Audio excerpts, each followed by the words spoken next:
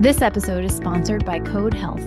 Code connects healthcare providers to the largest community of medical coding professionals in the country, with over 4,600 domestic certified coders. As a single stop for all coding needs, Code's on-demand model has solved for daily staffing challenges and coding inefficiencies by allowing providers to access the right coder at the right time while gaining insights to better manage their coding operations. To learn more about Code, visit codehealth.com, that's KODE health.com, or email Code directly at partnerships@codehealth.com.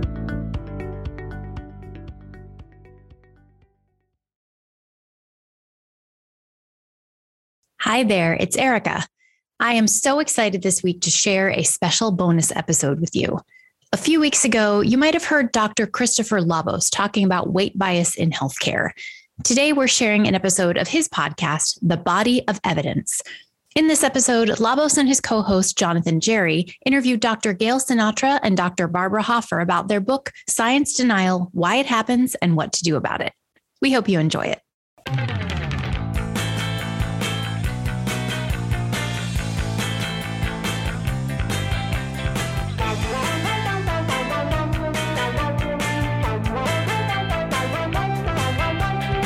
It's a show about medicine with 20% more fiber. The guy you just heard is Dr. Christopher Labos. And the other guy is Jonathan Jarry. I'm a doctor, but he's not. Sorry that I did biomedical research instead. Jeez. And we're going to look at the evidence behind medical topics. And the show is Wait. No, I want to say it. No, I want to say it. I want to say it. I came up with it. It's the body of evidence. It's the body of evidence. You totally stole that from Madonna. We are joined by Gale Sinatra, PhD, and Barbara Hofer, PhD, the authors of the book Science Denial. Dr. Sinatra is the Stephen H. Crocker Chair and Professor of Psychology and Education at the Rossier School of Education at the University of Southern California, and she heads the Motivated Change Research Lab at USC. Dr. Hofer is a professor of psychology emerita at Middlebury College. They are both fellows of the American Psychological Association. Welcome to The Body of Evidence. Thank you for inviting us. We're delighted to be here. You wrote a book that is at once topical and timeless because it deals with why some people doubt or even deny scientific facts. And it's a problem that is very old, but it's also one that has been bubbling over these past few years. So I guess my first question is, what was the impetus behind writing a book, the two of you together, about this topic, and why now? Well, thanks for asking. I think Gale and I have been working together for 20 plus years. We've known each other a long time through various professional associations, and we have been doing similar lines of research. And so we began to collaborate some years ago and wrote a few peer-reviewed articles on this topic. But then we began to realize that we wanted to reach out to a broader public, that just speaking to our peers and other psychologists wasn't enough. We felt like we had a message we wanted to speak about more broadly. So we began working on the book, and little did we know at the time we were doing that, this was pre-COVID, that we would be in a situation that would be so dramatic in terms of science denial, so extreme, that there would be people denying to the grave, people who were hooked up to ventilators in the US and claiming that it had to be a hoax, they must have something else, or only acknowledging the disease at the point that relatives began to die from it. So it's been startling to realize how dramatic the problem has become, so much more so than when we began just a few years ago, that it is, we're really grateful that we were able to get this book out at the time that we have. Because you actually had to edit some portions of the book to acknowledge the COVID situation, the COVID pandemic, because you had, right, yeah, because I think in the book you said you had submitted, I think, the first draft before COVID actually happened. We submitted it February 25th, 2020. Ooh. Wow. And then there was a massive delay on the final peer review. We'd had peer review of the proposal. Now we had peer review of the book, because everybody was scrambling to try to figure out how to teach on Zoom or whatever they were doing. So it was delayed, and we were annoyed, and then we were relieved because it allowed us to go back in and punch it up with all the vivid examples that existed above and beyond anything we'd imagined in our first writing. You used the phrase science denial, and of course that's the title of the book. How do you define science denial? We talk about it as a belief-based stance, a refusal to accept scientific evidence. And at the same time, we also talk in the book about an array of responses to science other than acceptance. So we look also at doubt, at resistance, and we try to make it quite clear that this isn't an us and them issue, that there are many ways based on our cognitive psychology that all of us can be resistant to certain aspects of science. Gale, you want to add to that? I'm saying too much here. No, that's a great answer.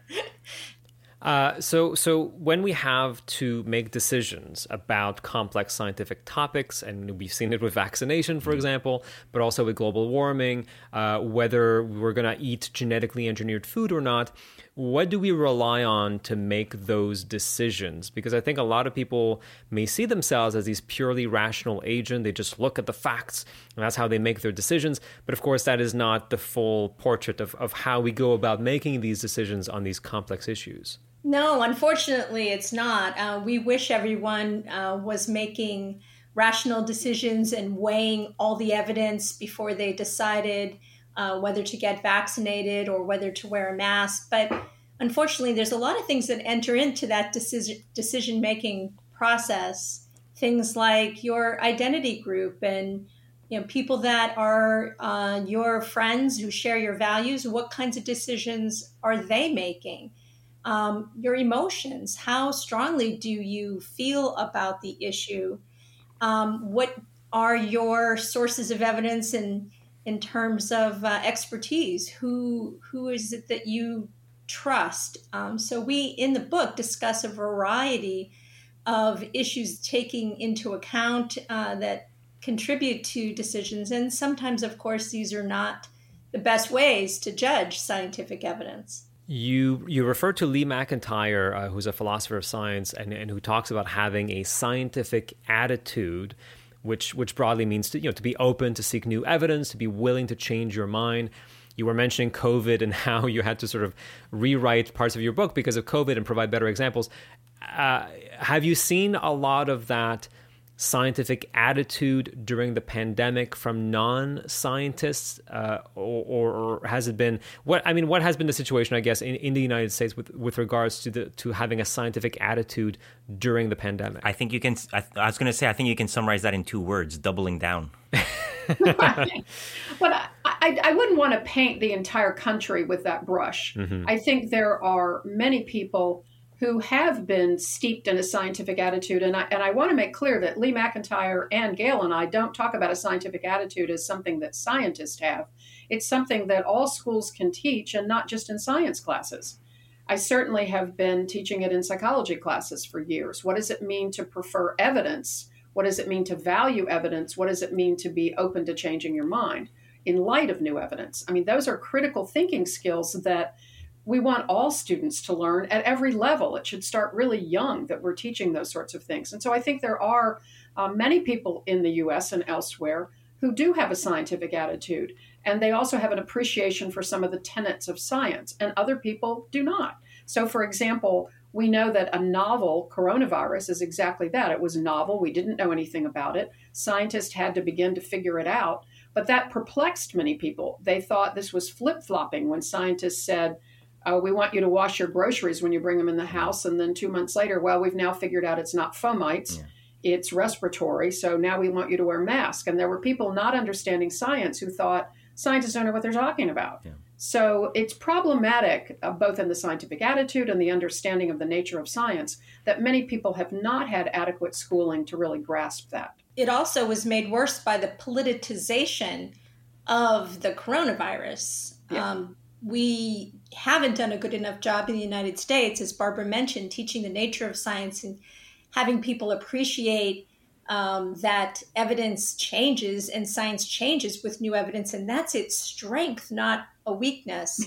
But we also did a terrible job of politicizing the coronavirus.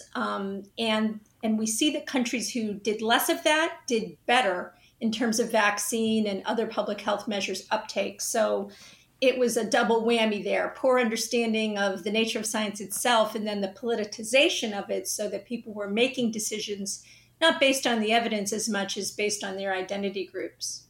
Have you seen this kind of politicization on scientific issues before? I mean, I'm thinking about climate change. I'm thinking about evolution versus creationism to a certain degree. But had you seen this kind of politicization to that degree before the pandemic? I think you need to start watching the news, Jonathan. I'm just saying. It's an interview quiz. I need to be asking questions here, even if I think I know what the answers are. One of the ways in which Gale and I became acquainted with each other is we were both doing research on students' beliefs about evolution and whether they accepted basic theory of evolution or whether they were resistant to it and why. And that was very fascinating to study during a time that it had become quite politicized. That there were many southern states in particular that were arguing that intelligent design and creationism should be taught alongside evolution, that these were simply, quote, theories, and you might as well teach all the theories. Much like gravity is just a theory. Yeah, exactly. A lack of understanding about what a theory is. I did research on this, and even really bright college students seem to have this notion that a theory is in its colloquial meaning something that's untested rather than understanding. And one study I did, only 7% of college students understood what theory meant in regard to the theory of evolution. They just see it as a hunch or an idea or something untested. And this playbook was taken up in the climate denial movement. Yeah. And, we're big fans of Naomi Oreskes and her colleagues' work on merchants of doubt. Yeah. In other words, that this kind of doubting scientific findings has been prevalent. And there's a playbook that was created back, at least with resistance to tobacco industry, where tobacco was known to be causing cancer long before we were warned about it in the US with those labels. And that whole propaganda machine was absolutely employed for evolution, education, resistance, and then aptly applied quite well to climate change denialism. So, one of the things that we want to make clear in our book is, there's not, as Barbara mentioned, two types of people, acceptors of science and deniers of science.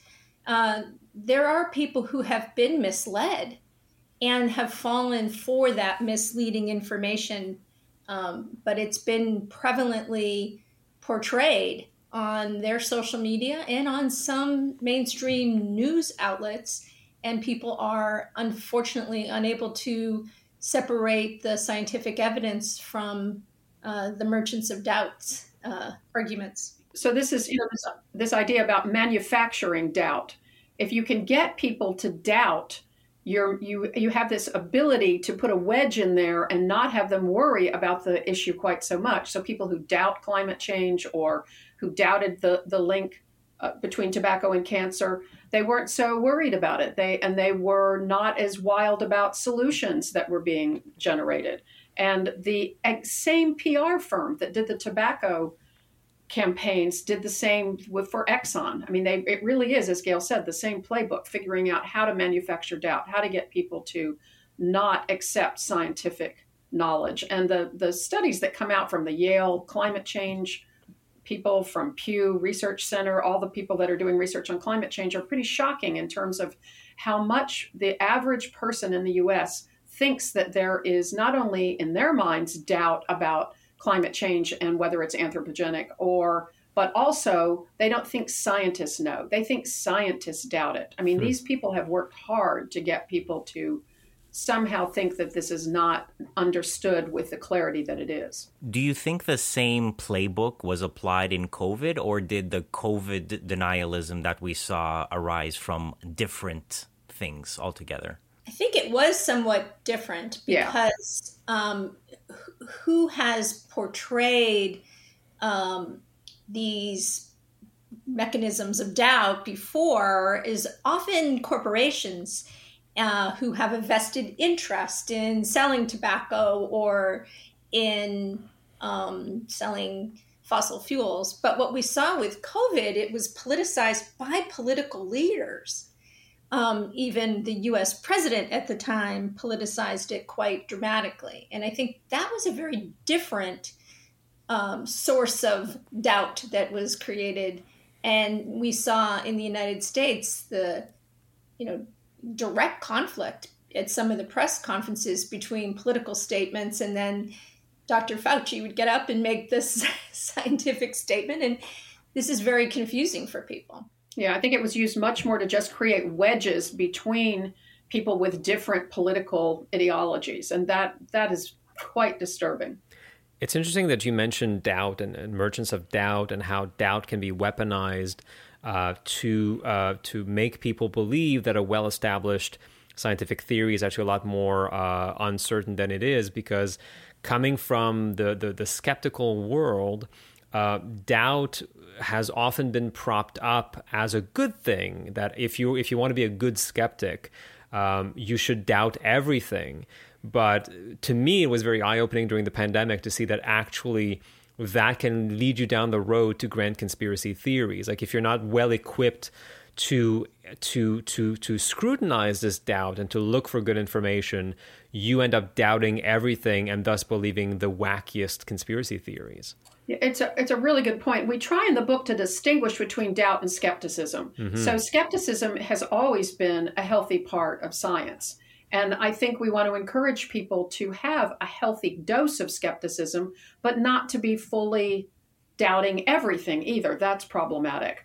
But to try to be skeptical, say, of single studies that don't yet have enough corroboration to be believed, or information that comes from erroneous sources or whatever, you want to be skeptical. And we know that scientists have a healthy skepticism about the research that they do. They know that it has to be replicated. They know that they have to seek out other explanations for their data, et cetera. We also talk about consensus science, and, that as you should be doubtful of one-off study with a low sample size, consensus science, as we see in the IPCC report, that's the kind of science we think we should understand is much more resistant to skepticism. You should look at that and see the wealth of evidence there and be confident when there is so much support of a consensus viewpoint. Have you all heard of the term or the concept of just asking questions? Oh, yes. Yeah. Chris is so happy because a month ago he learned about the acronym. Yeah. And yeah. I'm just asking a question. Yeah. Have you heard how the acronym is referred to? Well, no. Yes. Jonathan, tell them. Yeah, well, it's referred to as jacking off, right? So JAQ. I'm just asking questions. Yeah. I'm not saying that the science of COVID is completely untrustworthy. Yeah. I'm just asking questions to my audience, and I'm asking these questions to a guest who's a COVID contrarian who was telling me that we should be very, very skeptical of COVID science. And I'm just asking questions. Yeah. Well, I think it's this, in the same category as doing my own research. Yeah. I'm just doing my own research. It's like you really can't do your own vaccine safety research unless you happen to be an infectious disease specialist. And the same thing, if it's just looking for reasons to doubt and to spread doubt. And it's sad in a way that we have to say this, because it may sound like we're being paternalizing, like we're saying, oh, you couldn't possibly understand this stuff. You have to just take experts at their word. But at the same time, you do require, as you point out, you require a certain dose of intellectual humility. If I were, my background is in molecular biology, if I were to read a paper about quantum physics, I'm so outside of my field that I have no idea what it means, or if these results are valid in any way. And I have the intellectual humility to realize that. And so the same thing goes for vaccine science, right? But you also have an advantage as a scientist. Even if you can't understand the science in different fields, you have the ability to understand what expertise looks like in those other fields, right? And what kind of expertise to trust. And you probably have some reliance on scientific expertise. What we have found in recent years is trust and expertise has been eroded. And I think that's really problematic. That's something that concerns us a lot, the degree to which, again, because COVID was politicized, we began to see people doubting genuine expertise. So you wrote something interesting about that in the book, and I want to quote this. You said, when individuals do assess a source on the web, they are likely to consider three components as part of their trustworthiness judgments, according to researchers.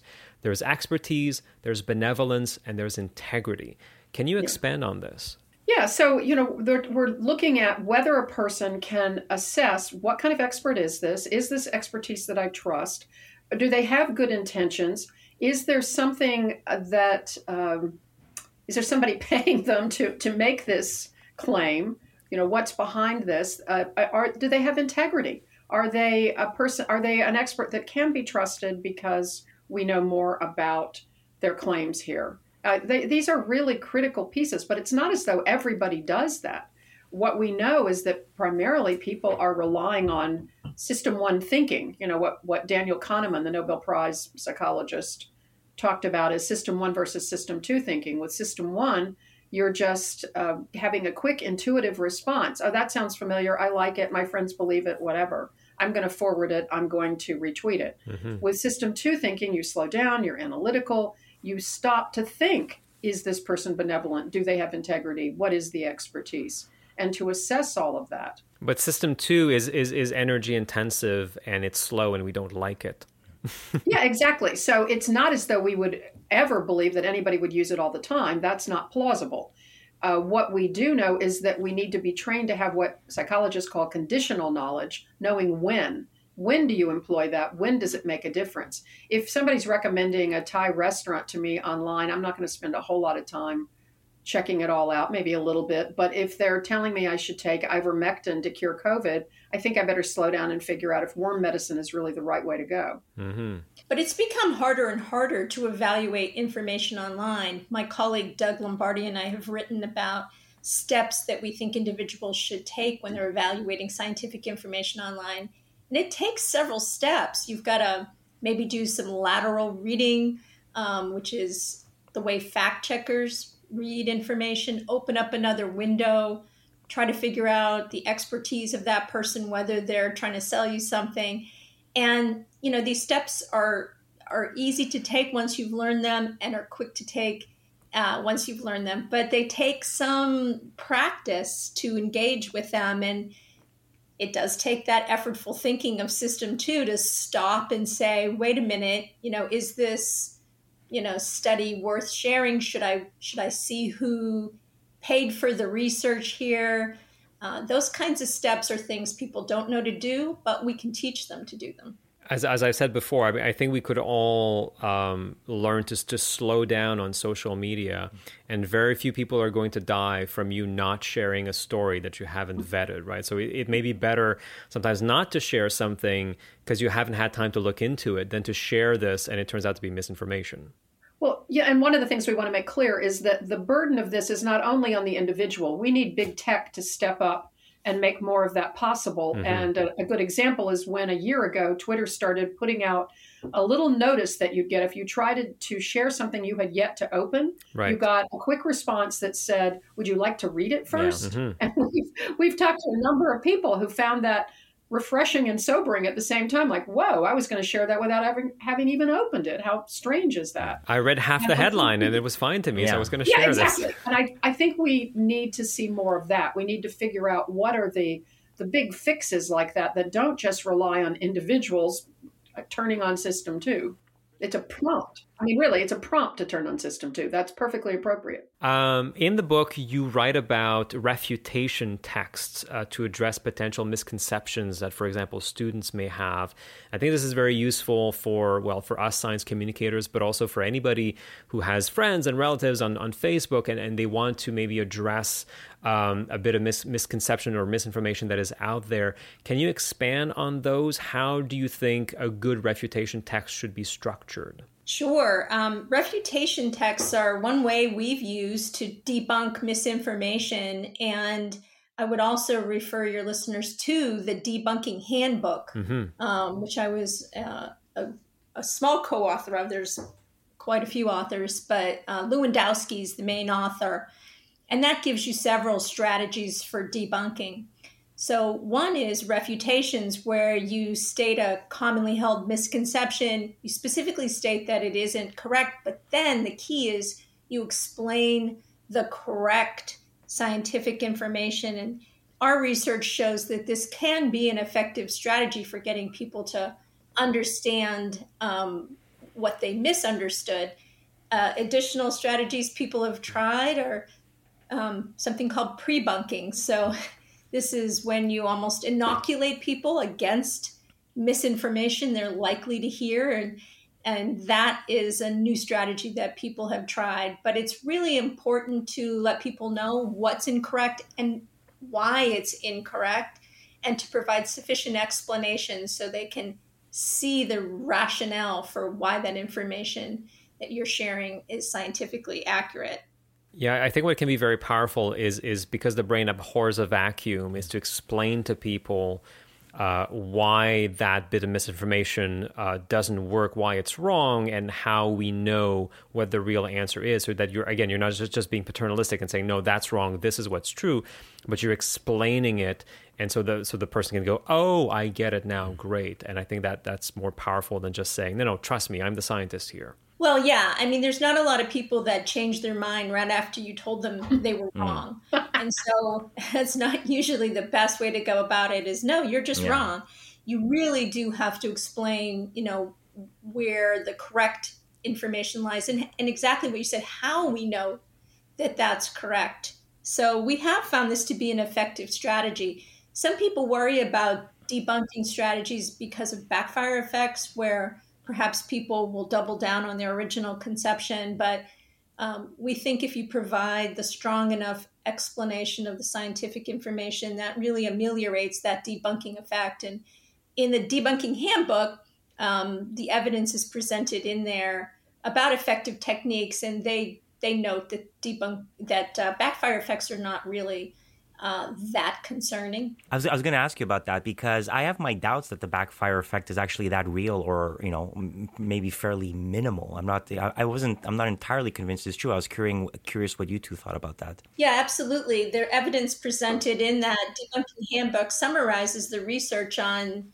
the backfire effect. We've done some research in our own group about it, and you're right, it is pretty minimal, and it's really worth the effort, because there's way more people who are convinced by the explanation provided for the correct answer than those who do double down on the original misinformation. So it's worth it, especially in these cases where we're talking about getting a vaccine or wearing a mask and these life-saving measures. It's definitely worth it to try to debunk information carefully. If I remember correctly, the backfire effect basically came about in a fairly contrived experiment, and was very made a big splash in the news. And I remember being very scared about this.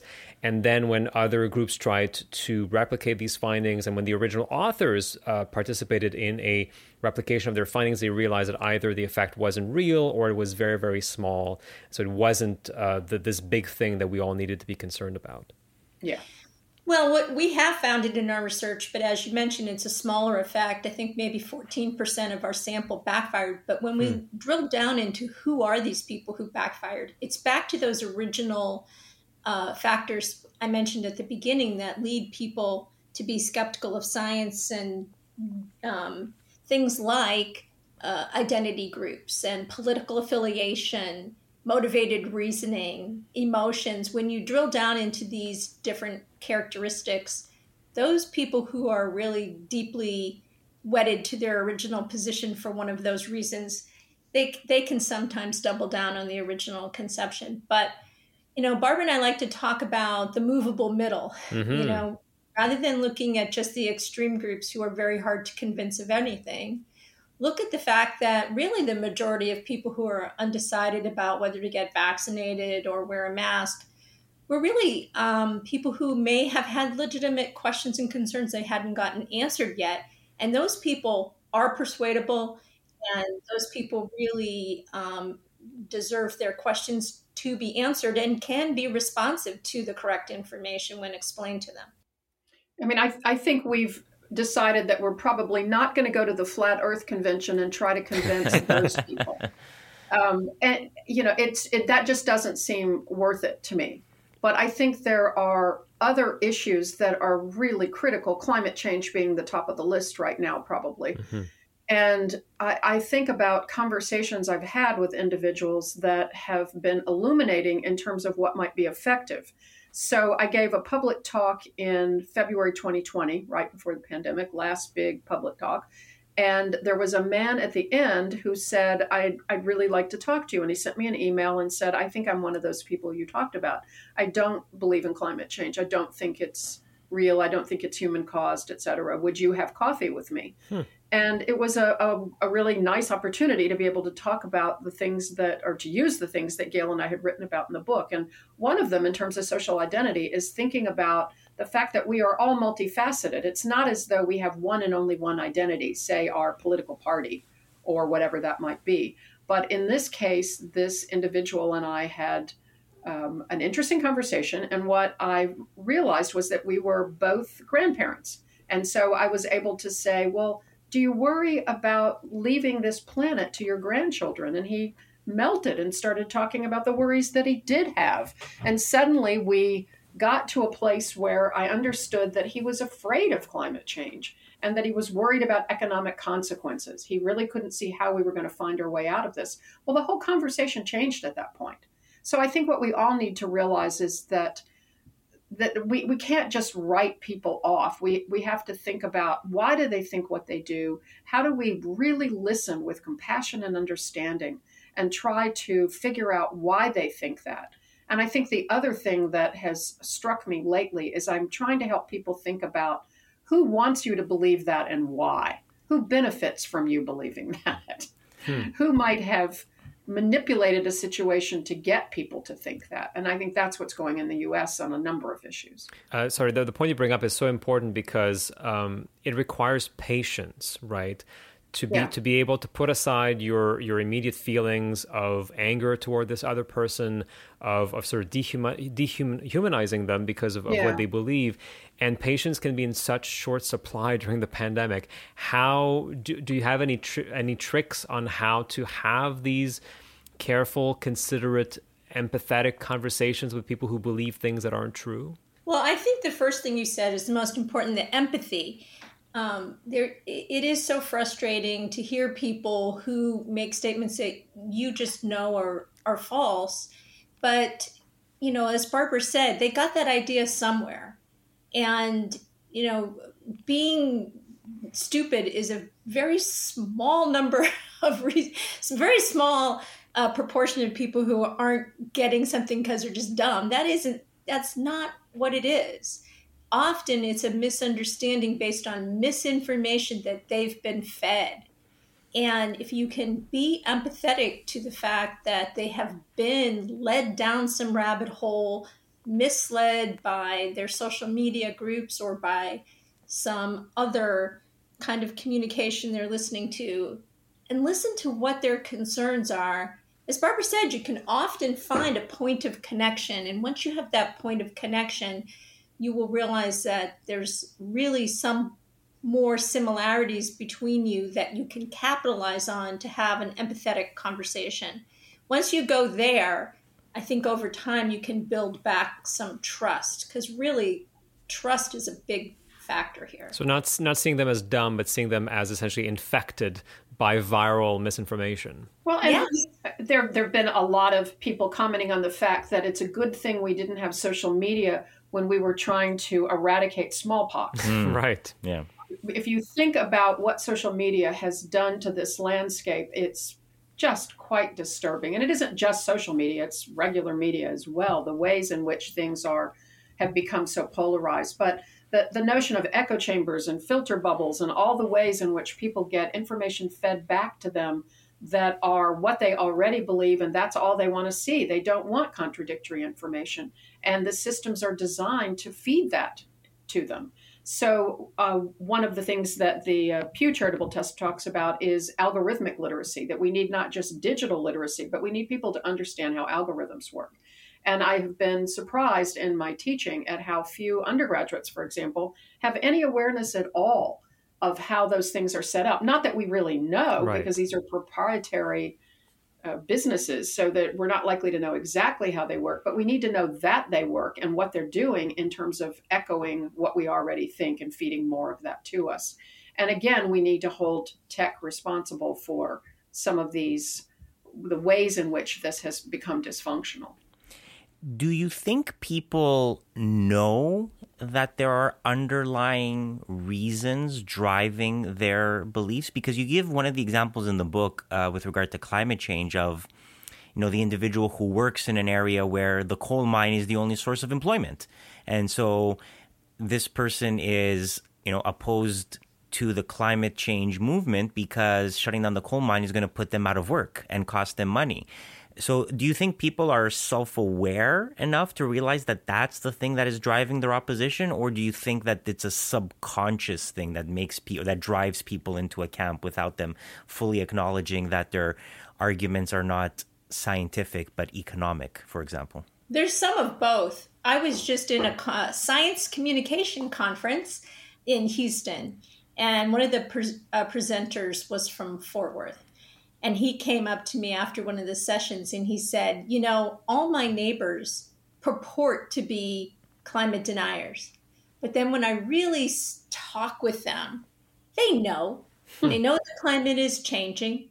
They know that people are contributing to it. They know what the causes are, but they don't want to give up their lifestyle.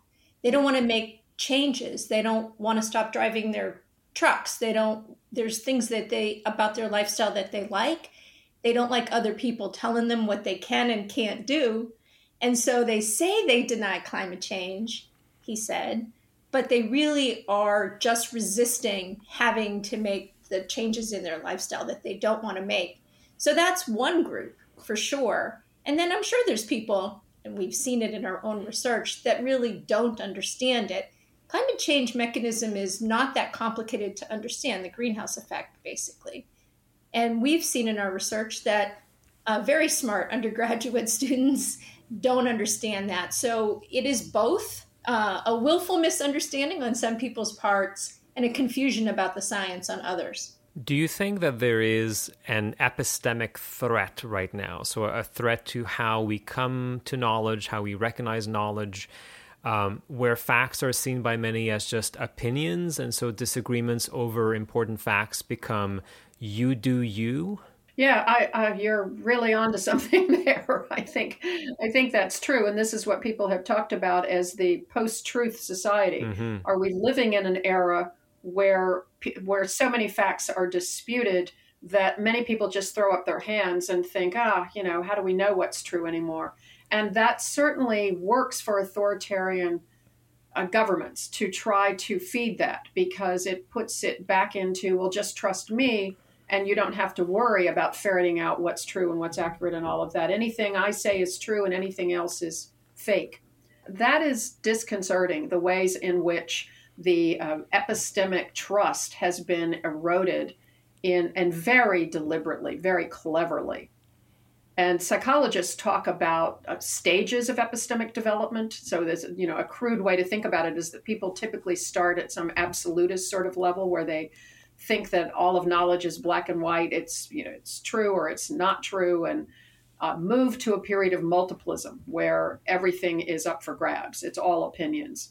And it works for authoritarian governments to have people in either one of those camps. But the third stage is one of evaluativism, where individuals are likely to want to evaluate evidence, want to figure out how to reconcile competing claims, and they have the means to do so. Unfortunately, in the U.S., I don't know the stats in Canada, but in the U.S., it is not the majority of adults who reach that level. Mm-hmm. How worried are you about this political polarization of science that we saw during the pandemic, especially in the United States? Do you think it's going to have ramifications on other important scientific issues? Can we roll it back in a way? I mean, how worried are you? Well, I'm deeply concerned. We see with deadly consequences the misinformation and disinformation spread in the U.S. about the coronavirus led to so many people unnecessarily dying. So obviously it's a huge concern. And I think climate change is exactly like that, where there will be unnecessary deaths. We have to try to adapt and try to mitigate as best we can. But if we can't get people to understand what they're doing and why they're doing it in a clear and level-headed manner, then we are going to continue to see what we've seen in the U.S., whole towns in California being burnt to the ground, areas that are in low-lying being flooded, and erosion on our coastlines. And all of those things are going to need a tremendous amount of cooperation between people of different parties. And just as the coronavirus never knew whether you were a Democrat or a Republican, the changing climate doesn't care about your party affiliation either. You devote your last chapter to the urgent question of what do we do about science denial and science doubt and resistance. And obviously these things are going to be with us for the rest of humanity. But from a harm reduction perspective, what can we do to ameliorate the situation? I vote flee to Mars.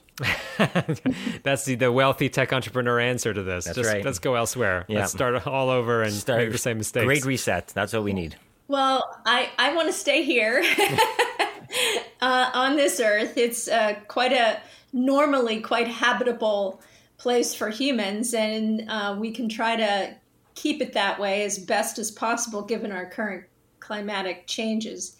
Yeah, in the book we do make recommendations for individuals and for educators in K through 12 and higher ed, science communicators like yourselves, and scientists who want to communicate about their own work, and policymakers. And so we do try to give specific recommendations tailored to those groups in our book.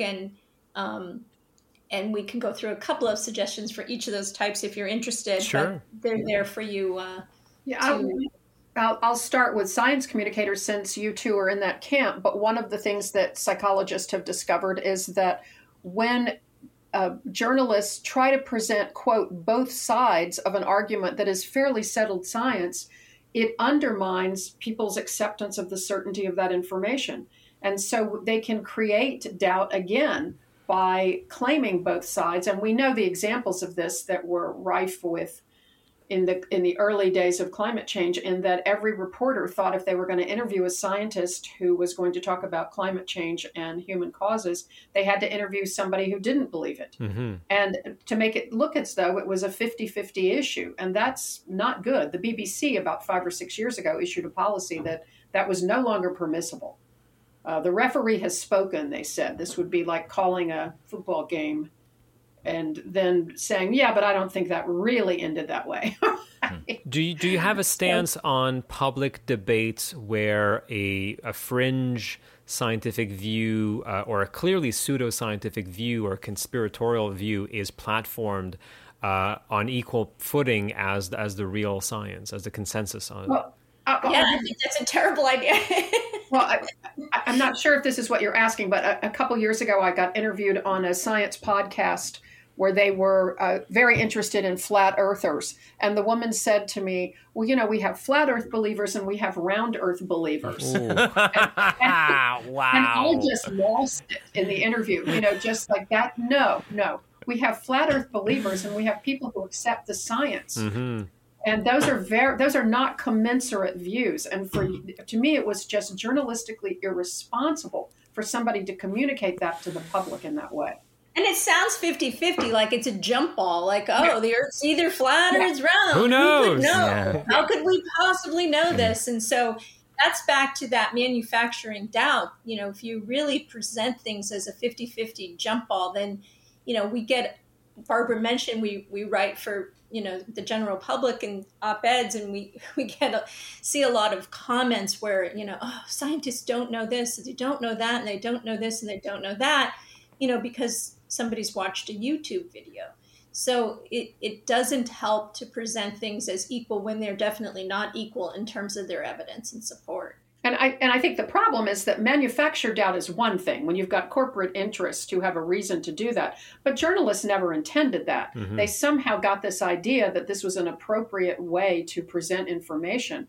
And it is not an appropriate way when the science is settled. Agreed. What are some other solutions from a harm reduction perspective to science denial, maybe from the perspective of educators? Well, educators need to do a much better job teaching, as Barbara mentioned, algorithmic literacy, digital literacy, searching strategies, how to find information, because fortunately or unfortunately, most people find their scientific information on the web. So we need to teach them how to do it in a reliable way.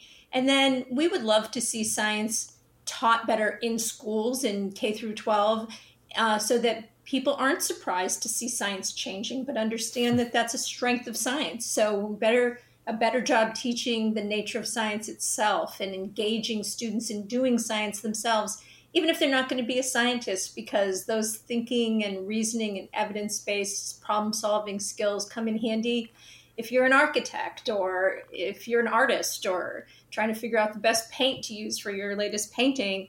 All of those skills come in handy no matter what kind of career you're entering. So we feel you can do a much better job in K-12 education, teaching the nature of science and teaching better sourcing and searching strategies. Are you suggesting that papier-mâché volcano I made in school wasn't useful in the long term?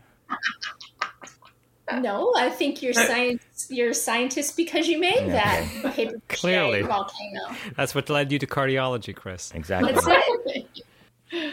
I want to throw in an example here. Gale and I were at a conference in Italy about 15 years ago, and we realized we were both doing exactly the same research study, and it was about student responses to Pluto being reclassified, that it was no longer a planet. Right. Yeah. And it just was fascinating to talk to young kids about this, who were so emotionally invested in Pluto's status as a planet. But one of the things that one student said in one of our interviews was, well, how would they know for sure if it was a planet, or how do scientists make this decision or whatever? And the kids said, well, they'd have to go to Pluto and do an experiment because in her mind, that's the only thing that scientists did. And so what we've looked at, too, is the way in which the scientific method becomes privileged in the teaching of science. And then students are at a loss as to how in the world we know whether climate change is happening, for example, because that is derived through very different scientific methods than running an experiment. Mm-hmm. So there are a lot of ways in which the kind of teaching that's done around science is just so low level repeatedly. And I also want to bring out what Gale was saying about the kinds of things that we need to do in terms of digital literacy, helping students find things online. We need to do it every single year in school. This isn't something we need to do to little kids and then stop. It needs repeat attention. I do way more of it at the college level than I ever imagined because I realized how ill-prepared my students were. They were still at a level of thinking .com is bad and .org is fine. Right. Yeah, if the whole Pluto thing had happened today on social media, the hashtag would be Pluto has been canceled. Well, Dr. Gale Sinatra, Dr. Barbara Hofer, this has been a pleasure. Your book is called Science Denial. I really, really enjoyed it. I think Chris did as well. Yeah. If people want to find you and your work online, where would they go? Well, we have a website, so you can go to that website, and that's called Science Denial, the book. So you can find that quite easily. And that would be a really good place to go because we also have resources there for you. Some of our other podcasts. So the address is sciencedenialbook.com. So if it's a .com, it means it's a terrible website. Yeah. We should not check it out. Not necessarily, as we've learned. Well, Dr. Hofer, Dr. Sinatra, this has been fantastic. Thank you so much. Thank you. Thank you so much for taking the time to chat with us today. And for such great questions. And that's the end of our show this month. Our theme music is Fall of the Ocean Queen by Joseph Hackle. Our illustrator is Luke Willett. If you want to support the show, find us on Patreon. All of our patrons get a bonus segment each month called Digressions. We're on Facebook and Instagram, and you can find Chris and me on Twitter as well. Our website is bodyofevidence.ca. The Body of Evidence is not affiliated with the McGill Office for Science and Society and is a production of 1254 0851 Canada, Inc. And when trying to decide if a study is good or not, remember the body of evidence creed. A study in mice is not a study in people. Coincidences are easy, proving causation is hard. Scientific studies are like movies. Some are just bad. We can't stop at a single study. We have to look at the body of evidence.